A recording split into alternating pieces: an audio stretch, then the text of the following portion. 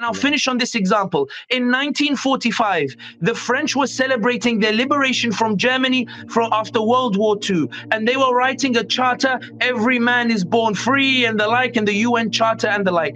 And then the Algerians took to the streets believing, mashallah, these guys are writing a lovely charter, every man is free. We want independence as well. According to the French declassified documents, they said that the number of Algerians coming out, it will threaten us. We're already struggling in Indochina. So we need to batter these Muslims. We need to batter these Algerians. We need to massacre them. We need to deliver on them a lesson so that they will never take to the streets again and they will never challenge us. In 1 week, they killed over 30,000. The French said they killed 12,000. The Algerians say they killed 50,000. I've gone for the middle number, 30,000. Let's try to avoid the exaggerations. And they were convinced that after they massacred them, in the same way they're talking about Palestine, that the cause is dead. They will never take to the streets again. They will never come out again. Their dreams for liberation are finished. Brothers and sisters, 17 years later, 132 years of French occupation colonization was finished.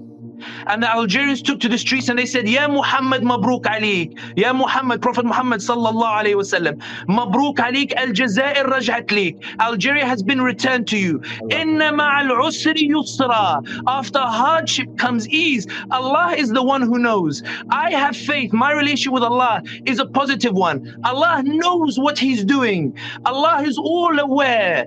Allah, for those who are sad about the deaths as well, remember there was a lovely picture I saw on Facebook of they show the ghost of a baby girl put her hand around her father who's alive, and she says, Ya Abi la tahsan.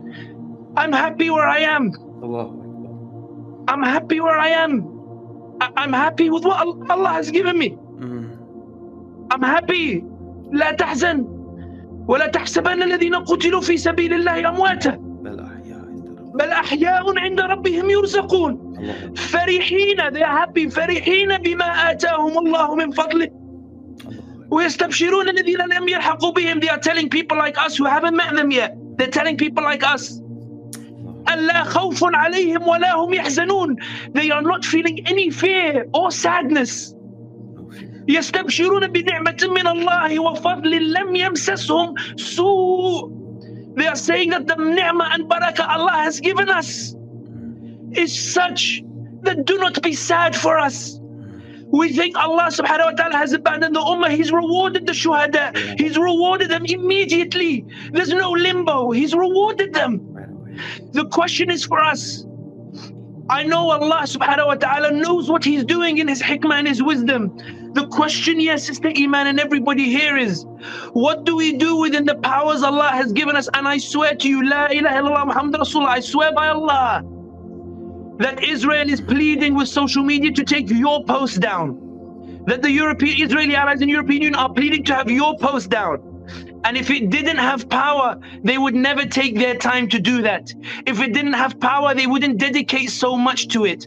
And I think that it's because of people like you, Sister Iman, final sentence, that the Israeli ground invasion has not happened yet, because they're concerned that the narrative is not in their favor. Ya ibadallah, ballighu an Sayyidina Muhammad walau ayah. Say something about the Prophet ﷺ, even if it's just an ayah, because we are changing the global opinion. And I'm telling you from what I've seen in my lifetime, and even what the elders are telling us, this is unprecedented. The shift is unprecedented. Human Rights Watch is now calling the Israeli regime an apartheid regime. It never used to. Amnesty is calling Israel an apartheid regime. It never used to. Apartheid is being used on the Congress floor. It never was used on the Congress floor before. These are victories that we should appreciate. These are victories that we should celebrate, because they're not victories that have come from top down. They're victories that have come from the Ummah mobilizing, and the Ummah saying we will never die, that we are ready to mobilize for the sake of the Ummah. And I will finish, and I promise this is the final sentence. What I love more than anything else is what this cause has shown is the Ummah from Malaysia, Australia, all the way to the US, because I'm going to say that we in London are in the middle, not you Americans. We're not going to go east, we'll go west. Will you come via London, inshallah? And I hope to host all of you in London, inshallah. But the point is, from Australia all the way to the Americas, I remember I had a comment in the Thinking Muslim podcast, and somebody said, we are upset that you didn't mention Colombia. Colombia is standing with the Palestinians. They've kicked out the Israeli ambassador. They were telling me, Sammy, don't forget, there are people in Colombia standing with the Palestinians as well. People in Latin America standing as well. Allah is changing the hearts, and they are terrified that the hearts are changing. And the reason they're changing is because of our efforts. May Allah reward us for our efforts, and may He give us the thabat. May He give us that heart, that steadfastness, not only to continue doing it, but also to appreciate the power Allah has given us. However small you might think it is, عند الله عظيم. To Allah, it is great.